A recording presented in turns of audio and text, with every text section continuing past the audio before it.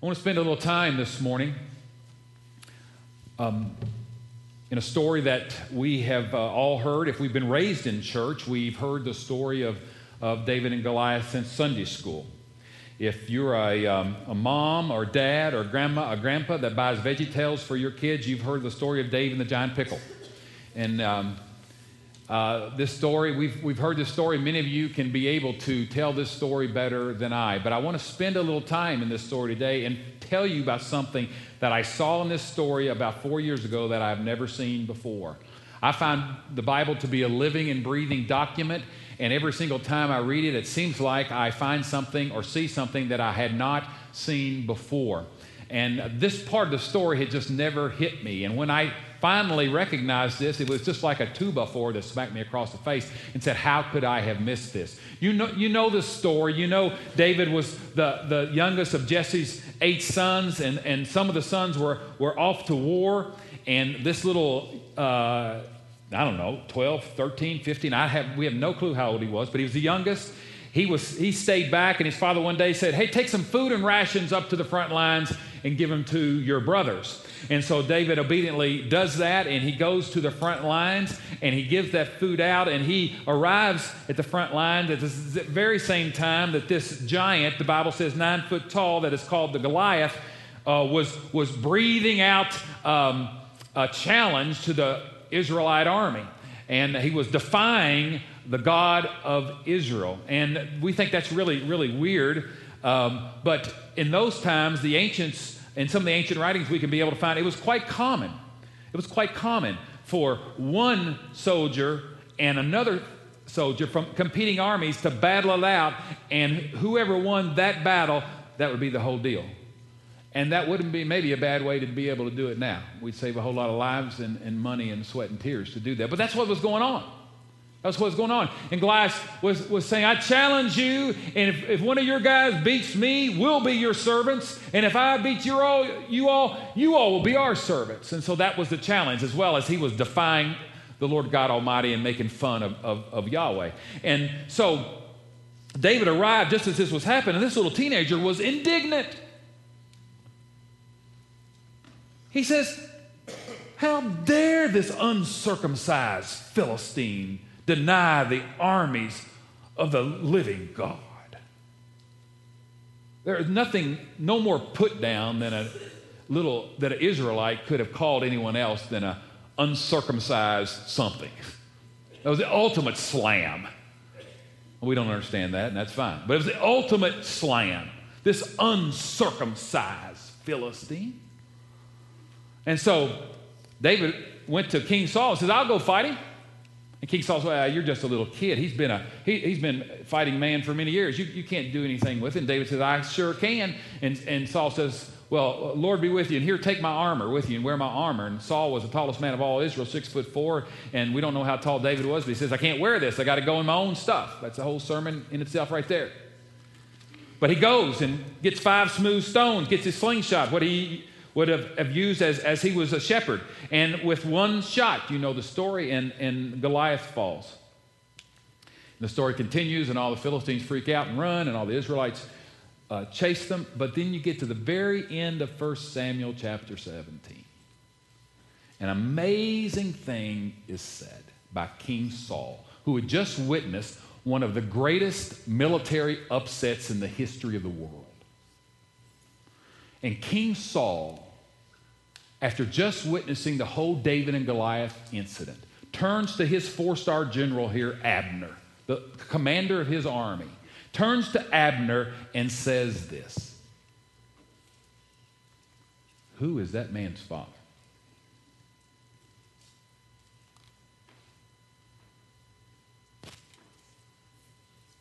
Who is that man's dad? Now, when I first saw that, Saul did not extol the virtues of this brave teenager. He did not extol the virtues of his skill with a slingshot. He did not say, what courage! David is unbelievable courage in that. He turned to Abner and said, I want to know who that man's daddy is. Whose son is that?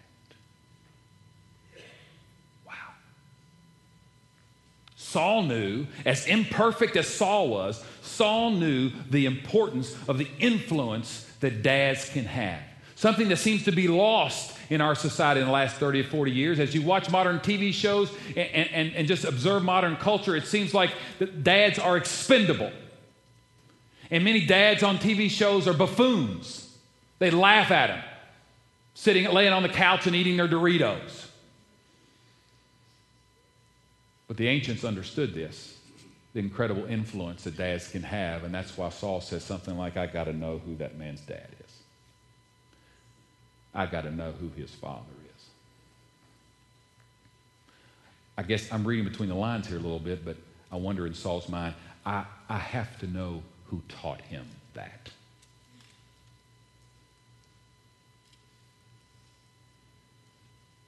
Who instilled that courage? Who instilled that confidence in that little boy? Got some scripture up here for you from 1 Samuel chapter 17. This is when David said to Saul that I can go out and fight him. And Saul said, no, you can't. You're just a boy. David's reply was, your servant has been keeping his father's sheep. When a lion or a bear came and carried off a sheep from the flock, I went after it, struck it, and rescued the sheep from its mouth. When it turned on me, I seized it by its hair, struck it, and killed it. Your servant has killed both the lion and the bear. This uncircumcised Philistine will be like one of them, because he has defied the armies of the living God. The Lord who delivered me from the paw of the lion and the paw of the bear will deliver me from the hand of this Philistine. Saul said to David, go, and the Lord be with you. Do you hear the confidence that this little teenager has? I've dealt with lions, I've dealt with bears. When they turned on me, I grabbed them by the hair, I seized them, and I killed them. The same Lord that delivered me from the paw of the lion and the paw of the bear will deliver me against this uncircumcised Philistine. The confidence that he has in that, his ability and God's ability to be with him. Who instilled that confidence in David? You're not born with that type of confidence. Who instilled that? And the king, Saul, seemed to think this may have been his daddy Jesse, because he wanted to know. He wanted to know who his father was.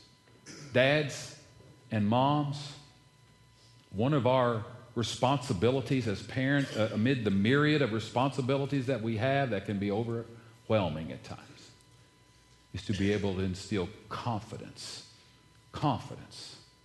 in our children. Confidence in our children. I learned something when I was a basketball coach. For 14 years, I was a college and high school basketball coach.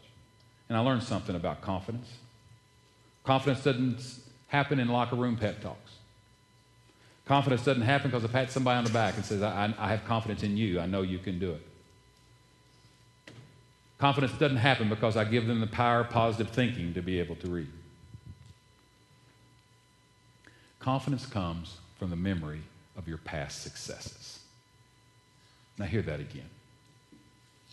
Confidence comes from the memory of your past successes. And that's what David basically said right here. He says, I fought the lion, I fought the bear, and the God that delivered me from the lion and from the bear will deliver me from this uncircumcised Philistine. He has memories of past successes. You can build your child up all you want. You can help your child's self-esteem. That's a great thing. You can pat your child on the back and say, I believe in you, son. I believe in you, daughter. All those are wonderful things. But unless that child has some memory of past successes, they will not have that confidence inside of them. So the question for me and the question for you, moms and dads, is what do we do to be able to put our children in a position where they can be successful, so they can be able to have memories of past successes. And memories of past successes equals confidence. And I'm not up here to tell you, dads, how you do that in the culture of your own family. All of our families are different, and you have to decide that on your own. But how is it you set your child up in situations where your child can be successful? And the memory of those successes will go a ways to make them a confident person. Of course, we all fail, and all of your children are going to fail at things. And it's important that once you fail, to pick yourself back up. And that's an unbelievably important lesson to be able to learn.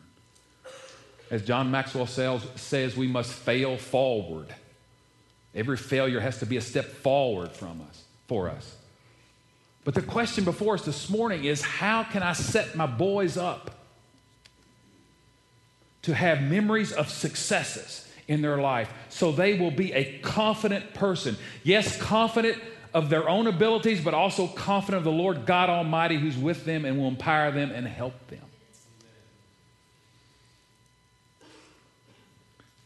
I've told some of you, Levi and Christopher are two different kids. Christopher's 8. They're both special needs kids. Christopher's special needs at the low end of the spectrum, and Levi's special needs at the high end of the spectrum. Okay? Christopher struggles to stay on grade level. We had to debate with his teachers and the principal last year because we wanted to retain him and for him to repeat first grade. We did not feel like he was ready to go.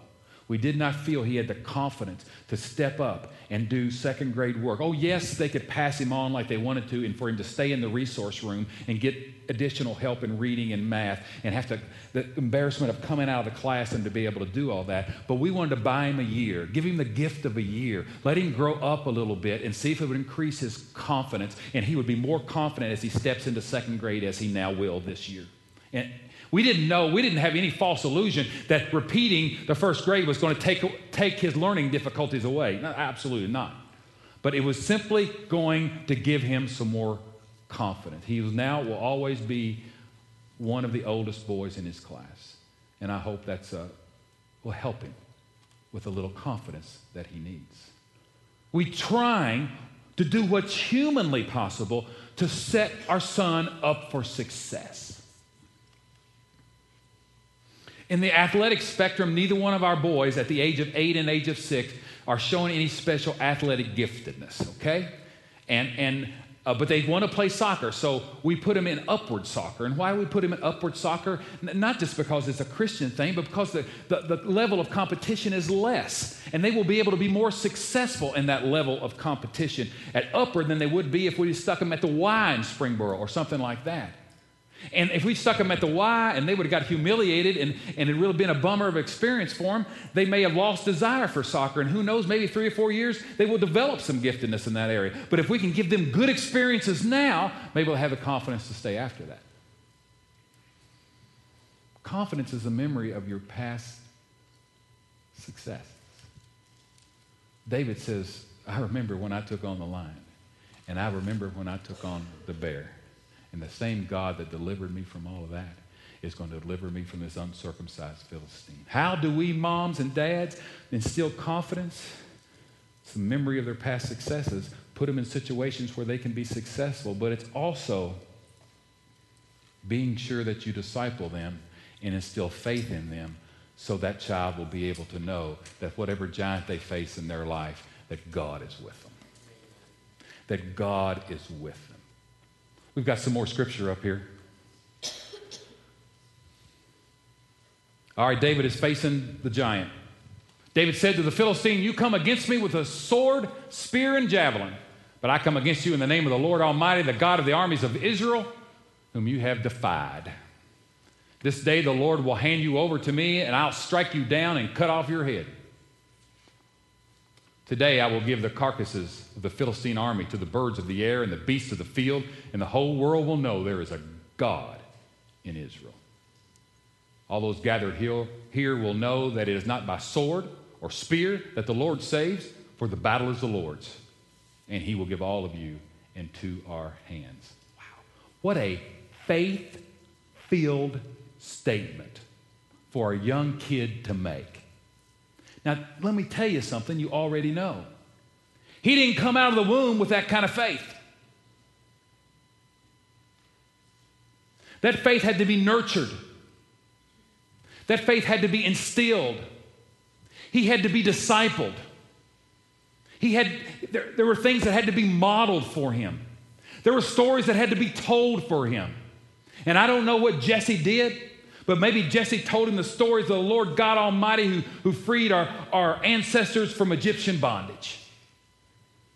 And told him those stories on how God protected them all through the 40 years of wandering in the desert, in the wilderness. We don't know. We have no clue what Daddy Jesse did to instill that faith. But I know one thing that I know. That faith does not come natural. That faith must be intentionally passed on. Being able to do everything humanly possible to pass on that faith. All the time knowing that you have the grace of God helping you through all of that.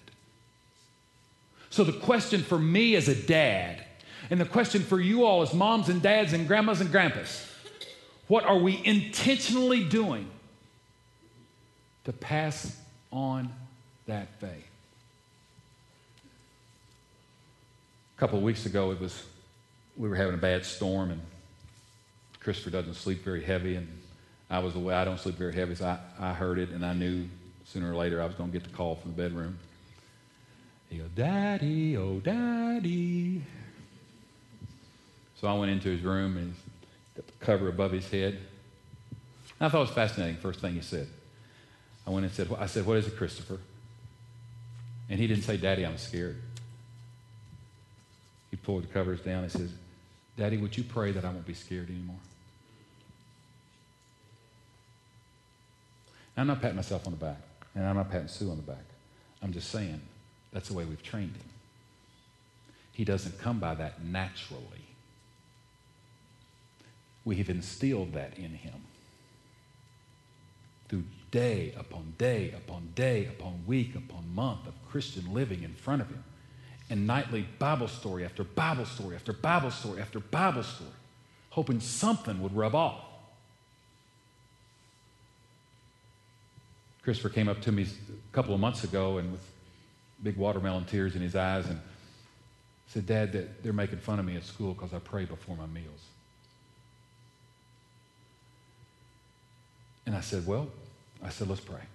And let's ask God to continue to give you the courage to pray, but also that he would make those kids stop making fun of you. And a few weeks later, I said, "How's it going at lunchtime?"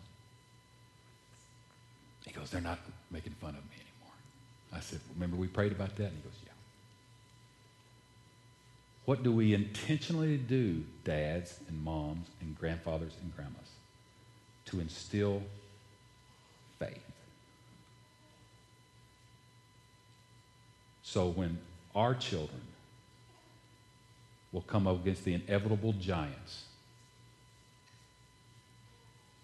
they'll be able to know that the Lord God Almighty is there with them.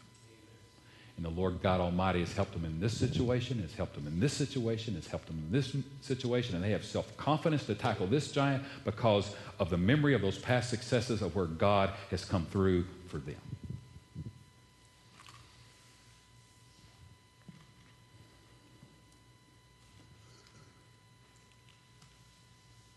Saul turns to Abner and says, "Who's that man's dad?"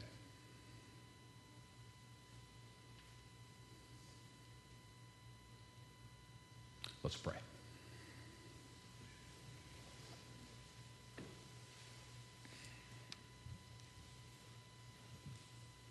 Just in this moment of quietness, if you feel like God has nudged you on some issue related to this, or maybe even not related to this, here's your opportunity to talk to the Father about this right now where you're sitting.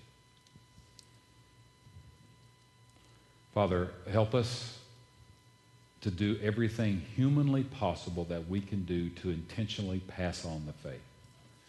Help us do everything that we can humanly do to intentionally disciple our children. all the time knowing that you're right there with us and you're helping us and you're giving us ideas and you're granting us favor and blessing. And may our children catch it. And may they pass it on. And there can be a whole generations in our family of Christians. And it won't have to stop with us. It just gets passed on. And may we understand when we're discipling our children, we're also discipling our great, great, great, great, great grandchildren. Give us grace in all of that. Thank you for fathers. Thank you for fathers. In Jesus' name, amen.